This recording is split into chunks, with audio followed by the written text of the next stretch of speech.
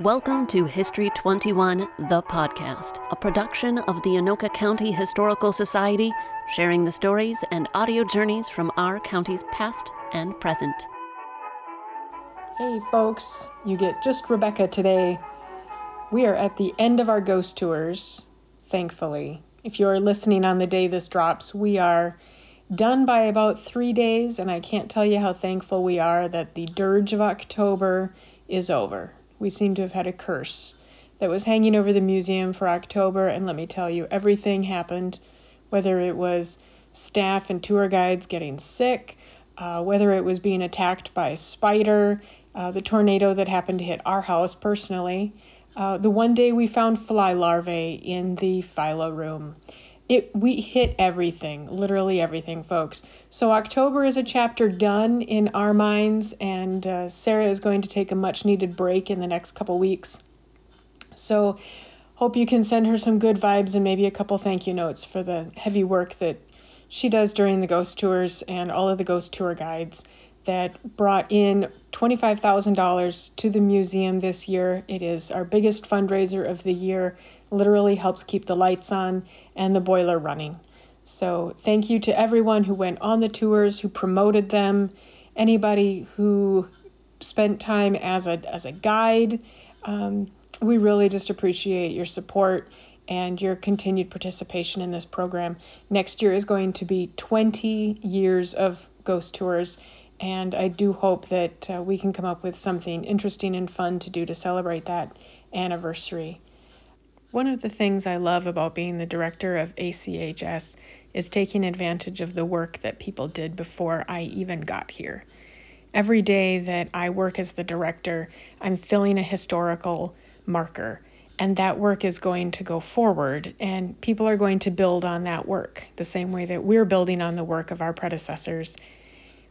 One thing that I really appreciate about this organization is the time and energy they took to talk to people in the community and record those conversations if possible with the technology that they had at the time. But to take down those stories and make the memory stick, even if it was just a written account, those words last in perpetuity. So 40 years later, we can sit down and find this conversation that you're going to listen to on the podcast. And even though it's a little crackly, and even though it's not the best recording, it exists. And to think that it was a near miss, that someone didn't sit down with a friend and have this conversation, how many times do we miss that mark in our world? And how different it would be if we could make more of these recordings for the future. So I give great thanks to those that came before us at Colonial Hall, that they took the time and effort to make these recordings and do the programming they did so that we have these gold mines that we can peer into and see people from the past. I hope you enjoy this episode. See you later, everyone. As an aside, in the following conversations with Arthur Donald Caswell, there are discussions of firearms and the sounds of gunshots in target practice. Today's date is Monday, February 7th, 1977. My father was away in the Spanish-American War, and 3 years later we moved to Anoka. I lived in Anoka at all times except when I was in government service or in some cases architectural work in Minneapolis. I served on the Mexican border in 1916. These pictures here are some of it. I also served in World War II. I was discharged from the Army then as a Naval Academy in 1918. And then came back. I worked at the University of Minnesota for 9 years in the heating and vacuum department there. And in 1924, when Battery B was reformed after World War I was a second lieutenant under George Peterson was a captain, Clyde Jocelyn was a first lieutenant, and George Blanchette was also a first lieutenant. Our first encampment was at Camp Custer, Michigan, and the first round fired by a battery gun was a direct hit on the target. It was Kurt Peterson, who was General Peterson, is now deceased, was one who figured the data for us. The B battery was an excellent military organization. Arthur Donald Caswell came from a well-known family in Anoka. His grandfather, Albert James, moved to the area in the 1860s. His father, Arthur Anson, purchased the Anoka Herald with his brother, Irving, and ran it as an editor for 2 years. He was also a county auditor at the courthouse and served in the Mexican-American War and then with the local National Guard unit. The third generation Arthur Donald, who we're listening to today, was born in 1898 and graduated from Anoka High School in 1917. In his yearbook, it's noted that his nickname is Pete, which we'll use for the rest of this small biography, just for clarity. As a complete aside, the first name A saga here ends for Arthur Donald. He broke with tradition and named one of his 4 sons Donald Arthur. Just flipped it. Just like his father, Pete joined the National Guard in Anoka, Company B, 3rd Infantry, which was then under the command of his father, Captain A.A. Caswell. That summer, the company was tasked with duty at the Mexican border during the height of the Mexican Border War, which was a series of engagements during the Mexican Revolution, returning after nearly 6 months later in December. It wasn't until the next year, April 6th, 1917, when the U.S. declared war on Germany and officially joined World War I. A few months later, now Corporal Pete joined the rest of Company B of the 3rd Infantry and left for Camp Cody to start their long journey to France. He was transferred into the 125th Field Artillery Unit, and then in 1918, he was appointed a midshipman in the U.S. Navy. His graduating class at Anoka must have had an inkling, for in the class prophecy, they thought he would someday be beneath a single palm tree, gazing o'er the landscape wide, with the worldwide travelers Warren, sun-bronzed Pete, and Clyde. In the previous clip recorded at Colonial Hall, when the History Center was located in that building, Pete went on to trace his family back to the 1600s.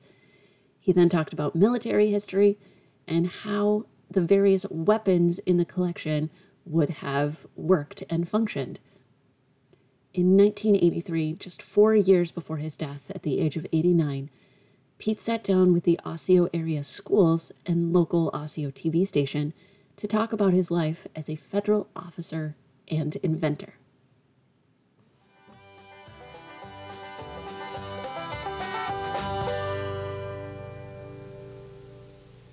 This is the story of Arthur Donald Caswell, an amazing Minnesotan whose life has spanned 3 full careers and a range of history from Pancho Villa to Richard Nixon. I worked in enforcement work from 1931 to 1933 in the Bureau of Prohibition as investigator.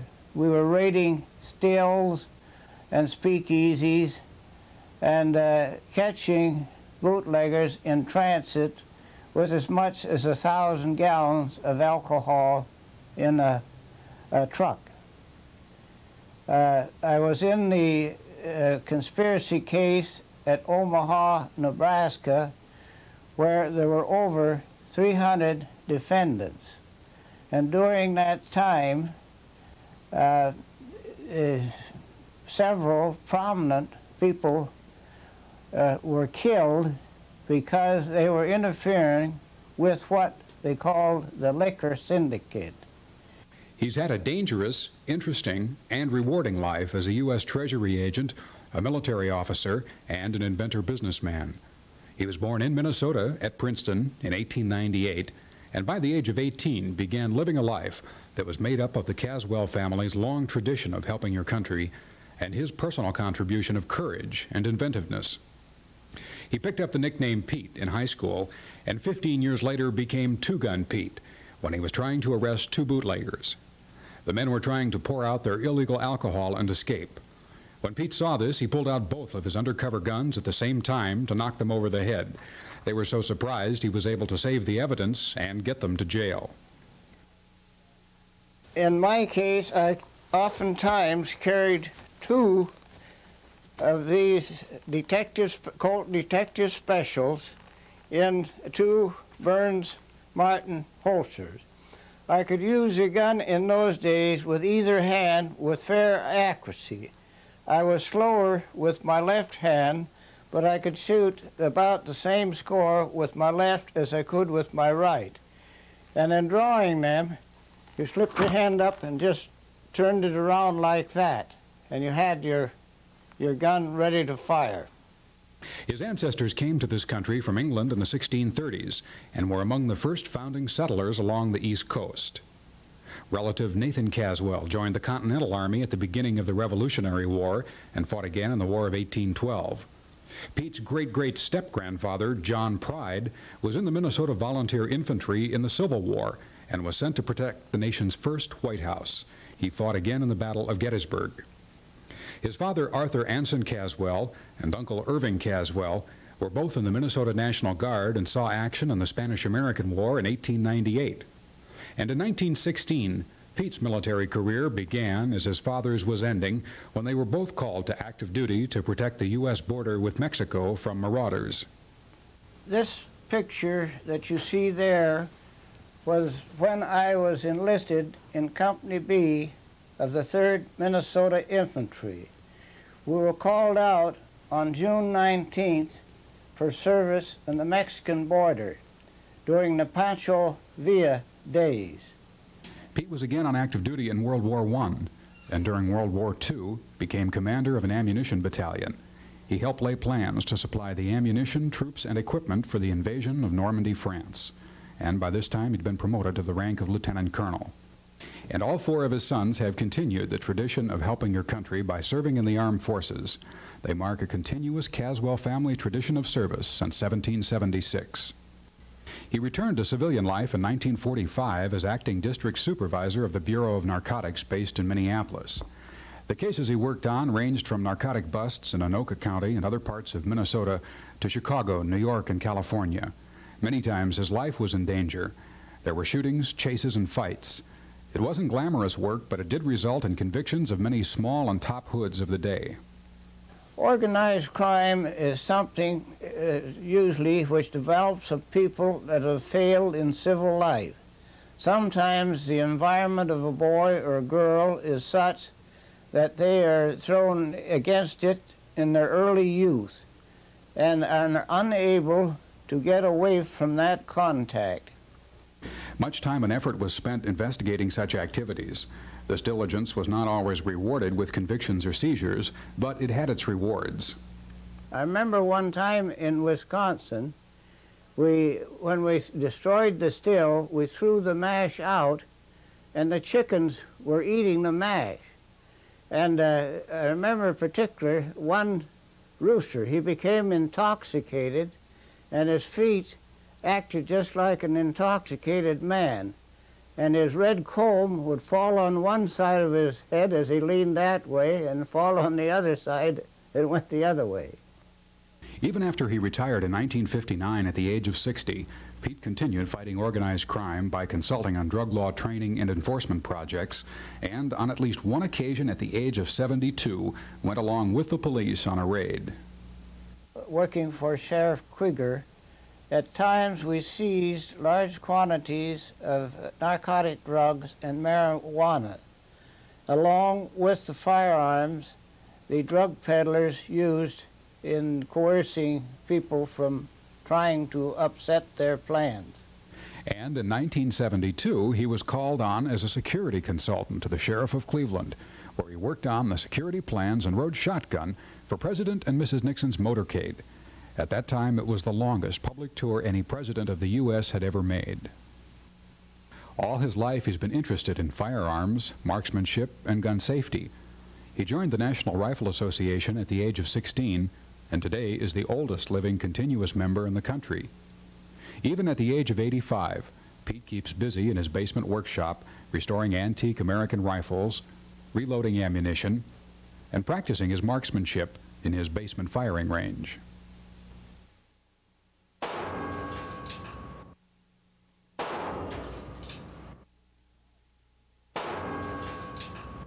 Because of his knowledge in this area, he solved a problem in 1926 that changed the way police, military, and recreational users of firearms learned accuracy and gun safety. He invented the Caswell target carrier.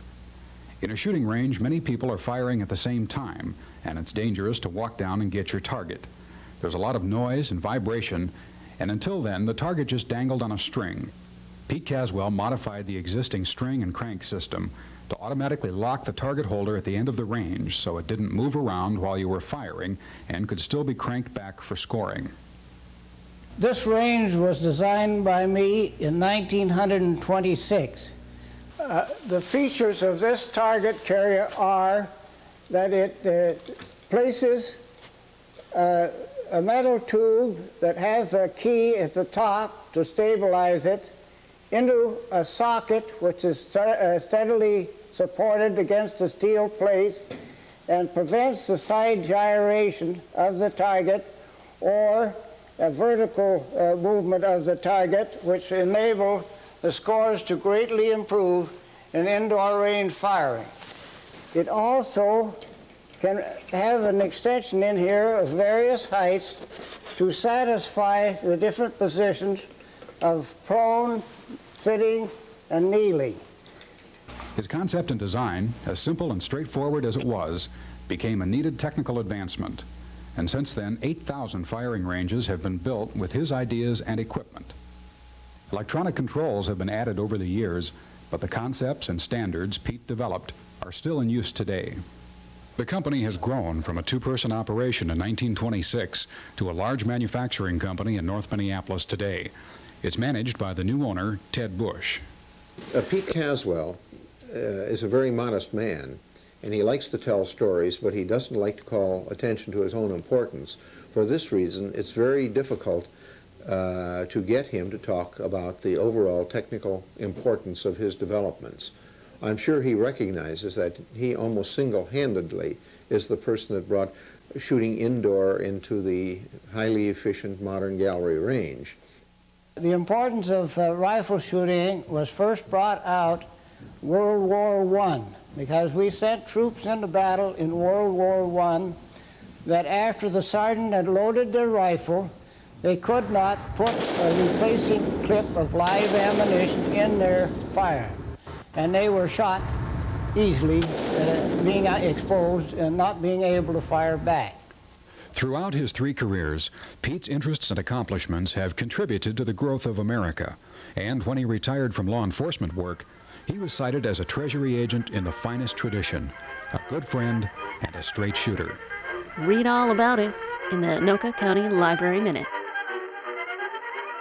Hello everyone, I'm Diana Nerberg, a librarian for Anoka County Library, and I'm here with your Library Minute. Let's get started with some resources all about Prohibition. First we have Prohibition, a Ken Burns documentary. For those who like to learn visually, check out this Ken Burns documentary about the Prohibition era. The film follows the rise, rule, and fall of the movement to criminalize alcohol. Next, we have The War on Alcohol, Prohibition and the Rise of the American State by Lisa McGurr. In her most recent book, Harvard University history professor Lisa McGurr looks past the surface history of speakeasies and organized crime. She shows how Prohibition, the penal code created to bolster it, as well as the activism against it, helped to create the political climate we have today. The well-researched book illustrates how the legacy of Prohibition is in many ways still alive today. Finally, we have Twin Cities Prohibition, Minnesota's Blind Pigs and Bootleggers by Elizabeth Johanneck. For a local look at what Prohibition was like, check out this title, As noted in the introduction, blind pigs, another word for speakeasies, still operate as legitimate businesses in Minnesota today and serve as the inspiration for the book. The author takes the reader along to some of these locations and tells stories of the people who made them notable. These resources and many more are available and free to check out with a library card at your local library. Call or visit us in person or online for more information. Until next time, happy learning. Get those library cards and reserve your copy today. Direct links to these books and more can be found in the episode show notes at anokacountyhistory.org. Hello? Are you still there? I just wanted to sneak in right at the end. I know I'm supposed to be on vacation, but who do you think edits these anyway? I just wanted to reiterate how cool it is to be listening to somebody that was born 125 years ago. And all thanks to cassette tapes that people were recording on. A little warning, though, cassette tapes only last for about 30 years. They start deteriorating. They don't last forever. That means that any cassette tape that was recorded before 1993, that was 30 years ago, is deteriorating every day. So make sure to try to get those digitized. That's one reason why it's a little bit more crackly on some of these older recordings. We do what we can to clean it up, but there's only so much self-taught audio editors can do. Thank you so much, and we'll see everybody next time. If you have a question, want to visit our show notes page for each episode, or would like to share your own story, go to anokacountyhistory.org. Help History 21, the podcast, reach more ears by subscribing and reviewing on your podcast provider. We're all over social media, Twitter, Facebook, and Instagram for all those who scroll by. And for our Vault members, you can find special access to podcast extras as well as the latest digital resources at History 21, the Vault, located on our website. Remember, the present is the past of the future.